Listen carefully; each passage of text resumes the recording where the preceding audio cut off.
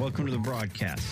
Every Arizona homeowner's best friend. Thanks for tuning in. It's Rosie on the house, your weekend wake-up tradition. Inch by inch, row by row, gonna make this garden grow.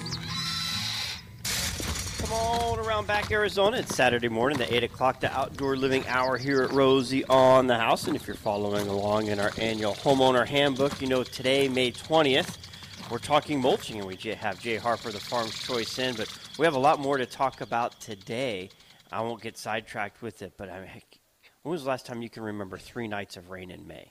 And good nights of rain. So I heard, and this could be way off, but it doesn't matter if it's off that much or not. It makes a good before yesterday, Safford, Arizona had received over an inch of rain in May. It's, I think, more than the last 100 years combined. And for the month of May. In the month of May. I know Christopher Creek got 1.5 inches, I think, the day before yesterday. It just doesn't happen. We don't get rain in May. And 3 nights in a row. Right. It's like, that looks like monsoon, but it's May. That's the problem with how we track the monsoon anymore. It's now a calendar date as opposed to, actual environmental condition, dew point. Yeah. So I don't know if we'd have reached it here anyway, but I didn't look at what the dew points were. I turned my lawn sprinkler off last night just to make sure it didn't go off today, so I could mow it at some point this weekend. Hopefully it dries out. Did you get that much, that your grass is that wet? Oh my gosh, we had standing water all over the property. Oh wow, really? Yeah, I mean, we got a nice little shower the other night, but it wasn't enough to do that. I don't know if it got you up. It didn't get me up, but someone in my house got up and said it was quite the lightning show. It was. We were reading in bed, I think, when all that was going on, or maybe I missed that. I don't know, but it was coming down and raising a ruckus. Yeah, but gosh, we're gonna have to find something else that's going to end the world. Hopefully, I guess isn't that supposed to happen again? I guess it won't be a drought this year that ends the world. Yeah, if this is the start, now a lot of old timers will tell you that the earlier the monsoon starts, the weaker the monsoon is. I've heard that. So, don't know. So it's a good thing they decided that it didn't start till June 15th. So technically, this is the monsoon. It hasn't started. That's right. Yeah. So, but the guy I follow, there's a guy on Facebook I follow, and he's pretty darn accurate. Is that Arizona Weather Force? Yeah. You turned me on to him a little while ago. He is good. And he is predicting a pretty healthy monsoon again. So, and he was right, and he's been pretty darn accurate on all the storms so far. So. And have you read that the winter rains are going to be pretty good too? Have you seen that yet? I have not. El Nino I think Julia sent a email or a announcement that we were going to have rain in the winter too. Rejoice in it. Oh, keep it coming, baby. Keep it coming. Take every bit of it we can. What is that going to do to our topic of the day, mulching? Oh, wait, before we leave that, did you see the photographs of the water release at Roosevelt Dam? Yes, I did. Would you? I wish they would have announced they were going to do it. I would have driven up there to watch that, man. I would have too. You know, my they opened the valves, baby. My mom's dad, my grandpa on my mom's side, was born and raised here. Didn't remember them building Roosevelt Dam, but Coolidge Dam, and he's an old farmer. And he had till the day he died, and I don't know who ended up with it, but in 67 or 68, we had a really heavy snowpack, and Roosevelt Lake spilled over the spillways, and SRP took a picture of that. And you can find it in places today. I think it was in Arizona Highways. Oh, man. And he had it till the day he died, a framed picture of Roosevelt Dam spilling in his family room. Because it was, it was just such a monumental thing to him to see that much water going to an engineer. And that was on the lower level. And that's the old dam, yeah. To an engineer, that is a major pucker moment. Because when you've got water cascading, turbulating the bottom side of your dam, not a good thing. That is not a good thing. Now, notice the way that Roosevelt's engineered. That's not coming out. It's coming out like through the it's tubes. It's overflow tubes. Yeah. Tubes, yeah. It's not spilling like an old spillway. That's right. Would spill. Okay. Yeah. So yes, I did see that, and I would love to. Somebody took a video of it and posted a video. I would have driven there to see it. And I'm I know sorry. it's 100% full, and the rivers downstream or the lakes downstream aren't quite at maximum capacity, but I mean they're doing this because that's because they've let so much water already go. Right. I mean they're opening it up because it's the melt off still coming, right? It's stopped. I noticed going across the riverbed a couple of days ago that they've cut it off. They're reopening McKellips Road and some of those, so they've cut that off. But yeah, I think at one time Roosevelt was 102% full. I love it. That. That's an engineering marvel there. How do you get 102%? Where's that extra 2 is a lot of weight. Yeah, I think. Yeah, Get your crappie jigs out. Yeah. Head up Tonneau Creek. Amen. Get in the trees. Amen. it'd be fun to see it that full for sure. Oh, man. We'll have to make a trip. Well, we've got the water. Let's get to mulching. And San Carlos is way up. In fact, they're restocking it. They have a big fish kill, and the tribe is putting fish back in it. So Did you happen to see it at low point? not this time. I have seen it when there was down to where there was just trees out in the it was river. a cattle river stock channel. tank. It's a tear jerker when Yeah. she's dry. Yeah. I mean, it's terrible. Yeah, they say it's in pretty good shape right now. Yep. So let's hope. And supposedly Lake Powell's going to come up 90 feet. I had seen something that was expected to rise a foot a day for a period of time. Yeah. That's significant Yeah. water. And this doesn't impact us, but 80% of the snowpack in the Sierras is still there. 80% from the winter fall is still there. California. I love it. Man, if they had some places to put that water, I know they're going to be wanting it hits the ocean so They're fast. going to be wanting it someday. Yeah. All right. To today's topic, we got sidebar by the excitement of Well, mulching our is a wet way to winter. conserve water. How's that? How's that for a There you segue? go. I love it. We got to A conserve segue. what we got for sure. So mulching is way underused. My whole yard, what isn't in turf, is mulched. I don't use rock. I have, well, and I guess rock technically could be considered a mulch, but in my mind it's not. It's just heat. But I have ground wood, ground bark, mulch front and back covering all of my planting areas. There's no bare dirt. There's no rock. It's all mulched. I like the way it looks. Personally, I think it's much more appealing than a rock yard. It's way easier to keep clean because, when I do trimming, I just cut things up in small enough pieces and let them fall on, and they just become part of the ground cover. The mulch. Genius. And when stuff falls in my turf, I just blow it into the mulch. So everything's mulched in my yard, and I love the look. You can get it free.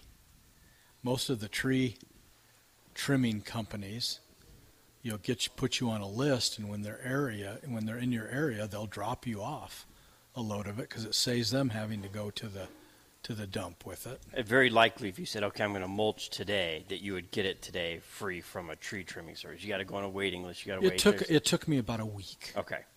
And they called me twice. One day I couldn't do it because I wasn't going to be there. So, I was on their list for less than 2 weeks and got a delivery of it. We're broadcasting live this morning from the showroom at Sanderson Ford on 51st Avenue. Would welcome any of our listeners to drop by and say hello and introduce yourself. And John Jay, if you'll turn around and look at that vintage, gorgeous Bronco that's in the showroom floor, you could probably buy that if I paid you what I owe you for telling me to quit collect my grass clippings. Do you know how much time that saves me every single? Oh my goodness! And if you paid me the same, Jennifer pays me $9 an hour. Yeah.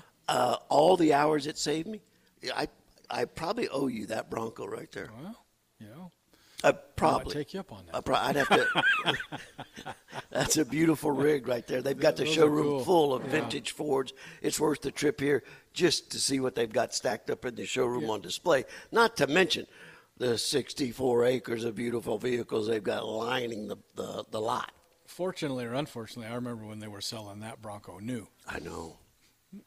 I know. And those are automatics. They were 3 on the tree, the ones I remember. And then Parnelli Jones turned it into the Baja Bronco. Remember those? Oh, man. They're pretty cool.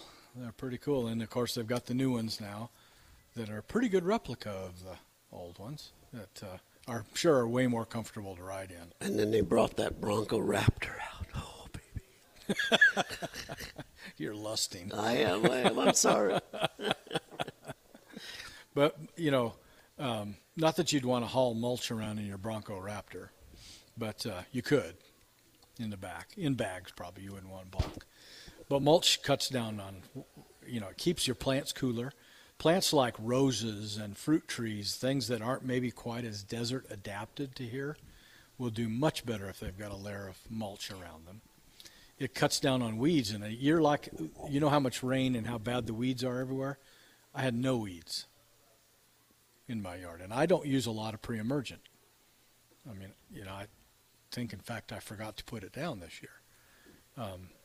But the layer of mulch has kept nearly all the weeds. I have very few weeds. And what is this? The seed doesn't have the microhabitat to sprout roots in a mulch as opposed to soil. It just shades it out. Oh, I see. Up, okay. And there's not enough material in there for the seed to stay wet enough to germinate. Okay.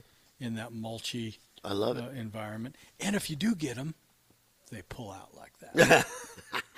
It's not like pulling it out of rock or old dry dirt. So, or you pull it off trying to break it at the root, and it breaks Springs off, right and back. it's going to come back. Well, I mean, the root is very delicate, very thin, and comes out very easily. So there's a lot of advantages to mulching.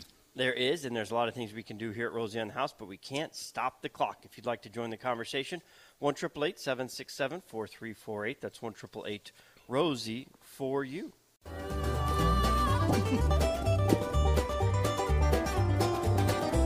I'll pick it, Willie.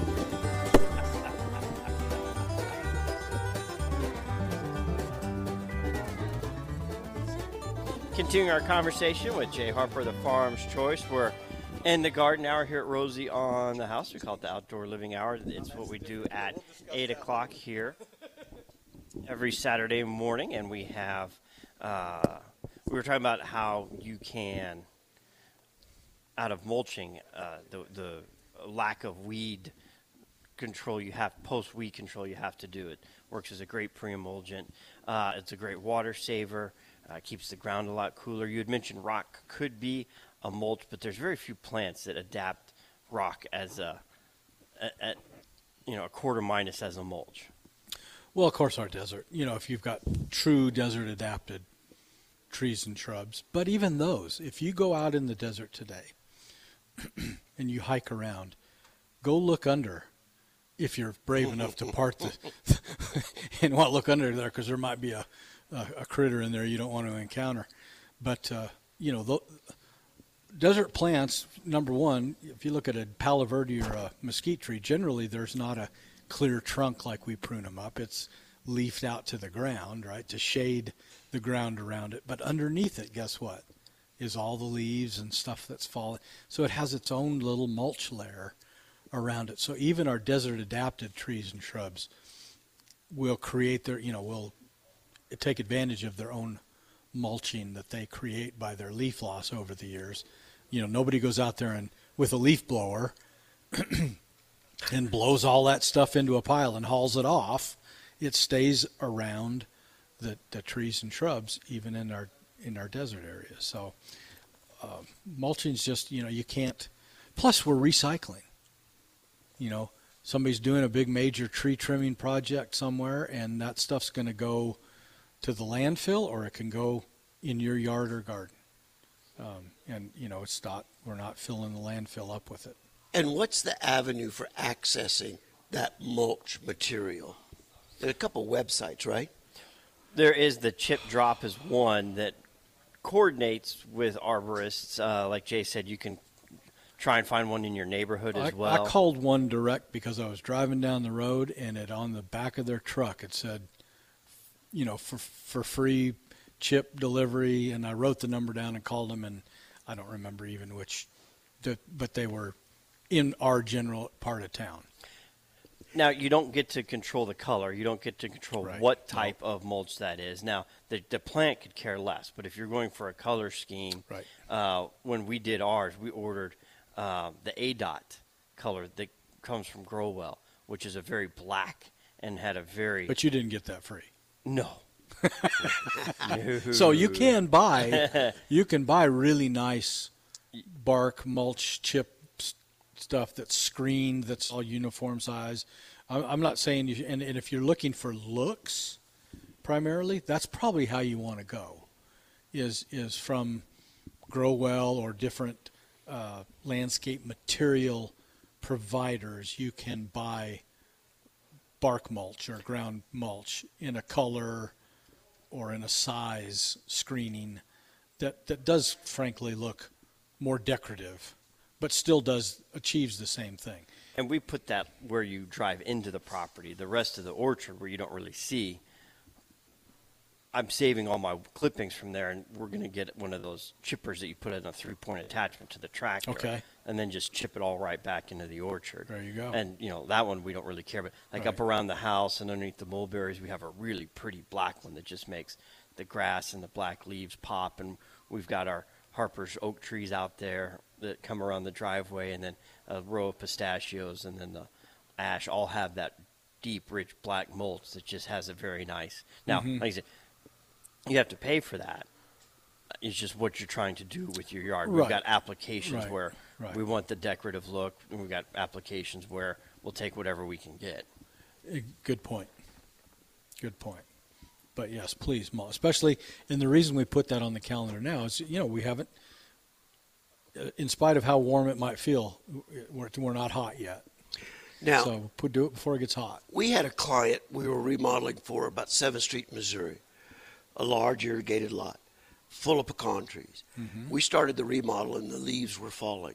And I thought, oh, man, this is exactly what I need for my compost. I filled up like 6 giant 55-gallon trash bags full of pecan leaves and put them in my compost pile, spread them all over my garden. And then a master gardener told me never use pecan leaves for compost. Is there I have heard that because there's some oil. I think there's an oil or oils in it. Are there any other plants you would specifically avoid that Okay, you're aware of? so let's back up and let's distinguish between mulch and compost, Okay, perfect. because they're completely different. Okay. Even though they might be the same, they might start out as the same material, but composting is then taking organic material and breaking it down. In the term composting means that we're letting heat and moisture and nature, Heat it up. by organisms, it heats up and then it starts to break down, and then microorganisms continue to break it down to where it's a usable material as a soil amendment that you would work into the soil, as opposed to mulch, which is just put on top of the ground. So if you're composting, probably oleanders would be the one that you might not want to use in a compost. Palm leaves. Palm leaves are hard to compost. They wouldn't be bad for anything, but very, very hard to get them to compost, and hard to chip up and get small.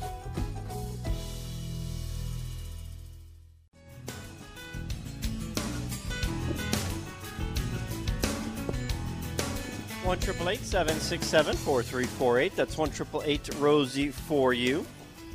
You can text questions to 411-923. Just like we had a couple people here, one person said they had contacted Chip Drop and got theirs hours later. They just happened to time it perfectly that Sure. a tree had chipped a grapefruit and their house was en route to the next job, so they stopped and dumped it.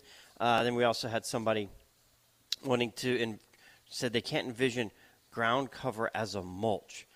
And Jay post a picture of his yard. Yeah, I can send you a picture if you want to put it on something. And then you can also stop by in person. We're broadcasting live at Sanderson Ford. 51st Avenue in Glendale, just south of Glendale Avenue, Maryland, and 51st Avenue. We're inside the main showroom on the north side. They've got a lot of great vintage vehicles here on display in the showroom, along with a lot full of great new, and they've we haven't even covered it yet, but they've got some pre-owned vehicles that they have available on site as well today. And we had a caller call in and want to know basically about how to start a lawn. We get a lot of questions about maintaining a lawn, caring for a lawn, lawn transitions between rye and Bermuda. What about starting one from scratch? So if you have bare dirt, let's just say, what we want to do is loosen up. You know, with a lawn, you don't have to go too deep, but let's say the top couple inches of soil, we want to loosen it up. We want to rake out any rocks or foreign material that might, we want to get it nice and level, nice and smooth, because once the grass grows up, those lumps and bumps and rocks are still going to be there. So get rid of all of that. Then we want to sow, either sow seed or lay sod, depending on your budget and maybe how big a lawn it is. I think this person mentioned seed. You can buy good, high-quality Bermuda grass seed at your local garden center. The thing to pay attention to is what is the germination rate and how much, what's the purity of the seed. Make sure it doesn't have a lot of weed seed percentage in it, and make sure it's relatively high germination rate. We're going to sow the seed, then we're going to throw some seed cover over that. Now, this should not be chipped bark mulch. I mean, it needs to be fine material. You don't want to put a bunch of twigs and sticks and big chunky stuff on top of your seed and have that then be there. That's what we're going to try and get rid of when we loosen the soil up. So we're going to cover it with a fine layer of seed cover, not very deep, 1/8 to 1/4 inch on top, and then we're going to just keep it wet 3, 4, or 5 times a day for short bursts. Kind of concentrate on putting those on in the middle or hotter part of the day until the seed starts to germinate. It'll take maybe a week or 2 to start germinating. If you do sod, you're going to notice the seams kind of go away as the sod knits and new growth, and then you can cut back on the water. Now, if he's truly starting from scratch, he's going to have to think through an irrigation system, I would guess. Well, your gut, your experience, would you design a lawn irrigation system with pop-up sprays or more of the spider spray rotary head? I would use the Pulse MP 30s or whatever. Well, they're not the old impacts like we used to have that sounded like a tractor going off, but they're they're rotators. Okay. And they operate on a whole lot less water pressure. You don't lose near the spray to wind.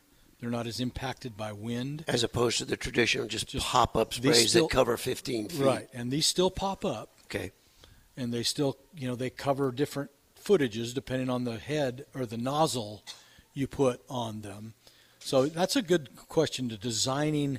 Take your lawn diagram into Sprinkler World, Horizon, Ewing, one of those guys, and say, here's what I've got. You ought to probably know your water pressure. Absolutely. And have all that, and they'll lay it out for you. And then you've got it exactly dialed in. You know how far your heads need to be spaced, how many heads you can put on a valve. What size pipe? What size when pipe. When do you have to go from 1/2 inch to 3/4 to inch? Exactly. Yeah. So have it designed, even if you're going to do it yourself, have them lay it out and design it and engineer it for you so that, because there's nothing worse than having hot spots out in the middle of your yard and having this beautiful yard except for 3 big hot dry spots out in the middle. And if you're going to plant a lawn, put a sprinkler irrigation system in. I mean, trying to do it by hand is just a recipe for failure. And probably waste more water. Certainly. Absolutely. Absolutely you're going to waste, because I tell you what happens. You go in, do something else, it runs, then you wake up at 2 in the morning and go, God, left the sprinklers on. I know that because I've done it. You know someone that has. I know someone that has. Asking for a friend. And with timers, you can control the minutes, and all those valves have, water pressure regulator flows. I mean, you can calculate and manage your water. Absolutely. To the to the even drop. even where maybe even each station doesn't run the same amount of time. And one thing you got to do when you do these rotators is you got to run them longer, because you're not putting the constant coverage of that entire head. It's it's putting a stream, and they're like spiders, like rotating out there. So instead of running it for 5 or 10 minutes, it's got to run for 20 or 30 minutes maybe. And a good irrigation sprinkler system is going to have little to no waste, designed right, timed right, utilized right. So, Correct. Very, very key component. Yeah. And you obviously want to do that before you do your final grading, and you want to get it to a decent grade, but then you don't want to go back over that with a rototiller or a trencher. In the outdoor hour, I've been given about 5 notices from Game and Fish, as well as news outlets in Coconino and Yavapai County, saying black bear sightings are up. Do you have any bear stories? They talk about bird feeders. Don't feed them. Don't approach them. They're coming out of hibernation. But just in the last 10 days, I think I've gotten 5 or 6 notices from all the different. Do you remember 20 years ago, I guess it probably is now, when we were in the real throes of the drought? All the bears that were coming clear into town. Yeah. So, of course, I think anybody that's camped or spent any time in the outdoors here long enough has probably had an encounter or two. We've had multiple bear visitors in the middle of the night into camps, had them open up ice chests, had them drag an ice chest a couple hundred yards up a hill one time. We were at Point of Pines Lake many, many years ago, and my brother Jeff had wandered around on the other side of the lake when he was fishing, and we hear him start yelling, and there's a bear behind him. I've had a bear encounter sitting in a turkey blind, and had a bear get a little closer than I was comfortable. So yeah, a number of course, as soon as they figure you out or smell you or whatever they are, they can really run fast. Yeah, boy, can they. Don't don't ever try and outrun one. Yeah, well, you just got to outrun the other guy. You just got to outrun whoever you're with. That's right. Well, in the outdoor hour, I just thought I'd mention it up because bear sightings are up, and that's not limited just to the pine country. I mean, high desert has a lot. Prickly pears. Especially if there's prickly pears. A lot of bears. So just wanted to bring that up.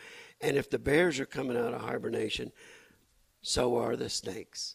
So a lot of notices from the urban trailheads about how many snakes are being spotted right now. So you're out there in the outdoor living hour, Rosie on House. Take the outdoor. You're the guest. Remember, you're the guest. Absolutely. Yeah. Now I would like to bring the conversation back to compost first mulch. We have several clients, in particular in the Arcadia area, which seem to be ground zero for the roof rat dilemma that sprouted, I don't know, 10 years ago, 12 years ago, 15 years ago. And the county extension services started recommending people that were gardeners in that area quit composting on the ground. Okay. As far as roof rat, easy to get cantaloupe, leftovers and whatever else you're putting in your compost, and start container composting. I can't find one of those customers that are happy with their container compost. What's the trick? I just had this discussion with my brother the other day, who somebody gave him one of those container composters. He goes, man, it just doesn't work. And it doesn't work because it doesn't keep it wet enough. They've all got holes in them. Yes, they do. So they dry out. And the key to composting is temperature and turning. So the rules for composting are you have to get the material to 131 degrees, maintain 131 degrees for 15 consecutive days, and turn it 5 times. So you need a temperature, you need a soil thermometer, and the way do you get temperature up? If it's dry, if that material is dry, it won't come up in temperature. So you have to add moisture. In fact, even ones that are on the ground would tell, if you really want to speed it up, cover it.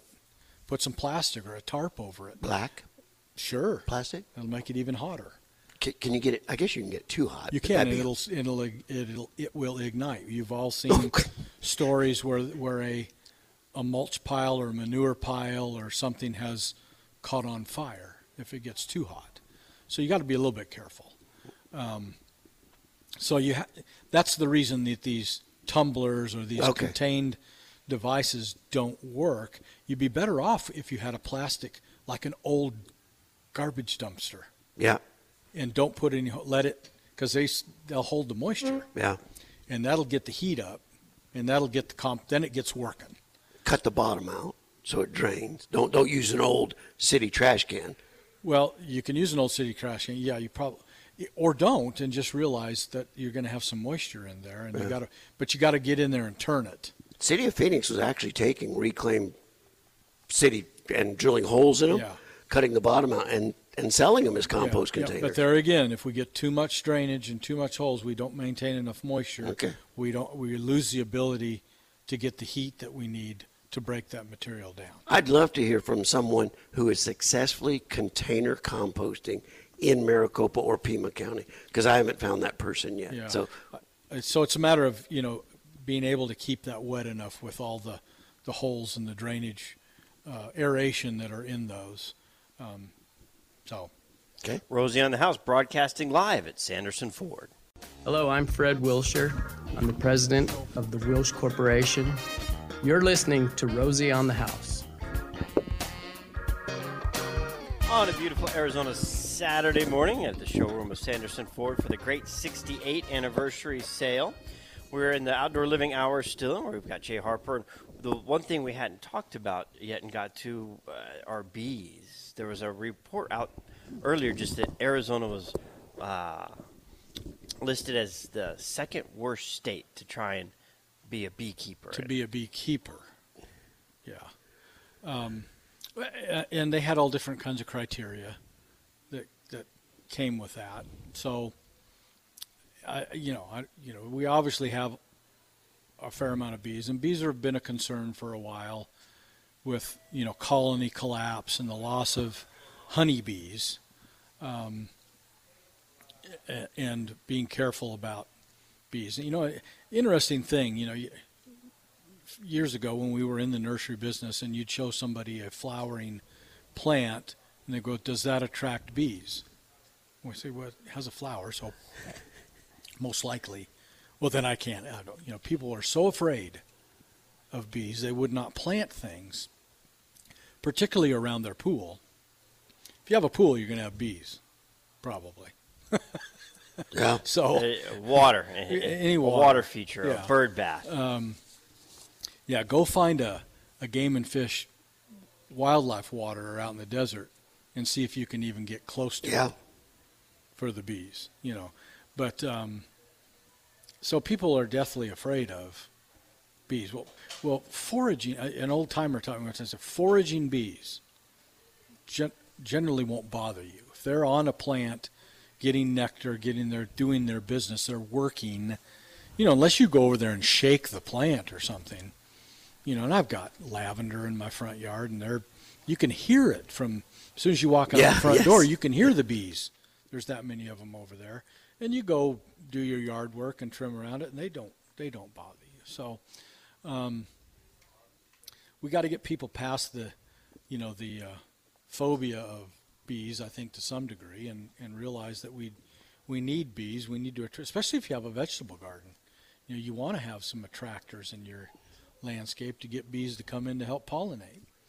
And we'd be in a world of hurt if we can't pollinate things. That being said, I think it's kind of interesting that California is the number one. Well, there's one reason that California is the number one. It's called almonds. And the almond crop, almonds are a notoriously bad pollinator, and they have to bring bees in. They have professional beekeepers bring bees into the almond orchards to obviously when they're blooming, to get them to pollinate. In fact, I was at a seminar years ago where a guy said there'll be one reason there will always be bees, almonds. because the almond industry will make sure that we do whatever we have to do to make sure there is a healthy honeybee population. So, and something like 90%, not of America, but the world almonds come out of California, from what I remember. yeah, it's pretty high percentage. So, I don't know about, I can't really speak for beekeepers. I have a good friend he's out of the business now, but was a beekeeper. It'd be interesting to talk to him to see why, or if he agreed with what they said or didn't say. My guess is that, Arizona has pockets, of agriculture, but there's a lot of area in Arizona that's not agricultural. It's my guess any successful beekeeper in Arizona would like that myth to continue. Probably. Yeah. Keep the competition down. Yeah, it's a barrier to entry. We do have a fair amount of local honey makers here. So I got to believe it's not terrible, but it's just, I'm sure because of weather, because of a lot of reasons, it's just not as, it doesn't lend itself to be a big beekeeping state. And you said local. I mean, there's most farm stands and even roadside shops just around will have some kind of local honey as one of the items that they're selling. With the jerky. Right. And depending on the time of the year, you might have watermelon, peaches, Yeah. something like that.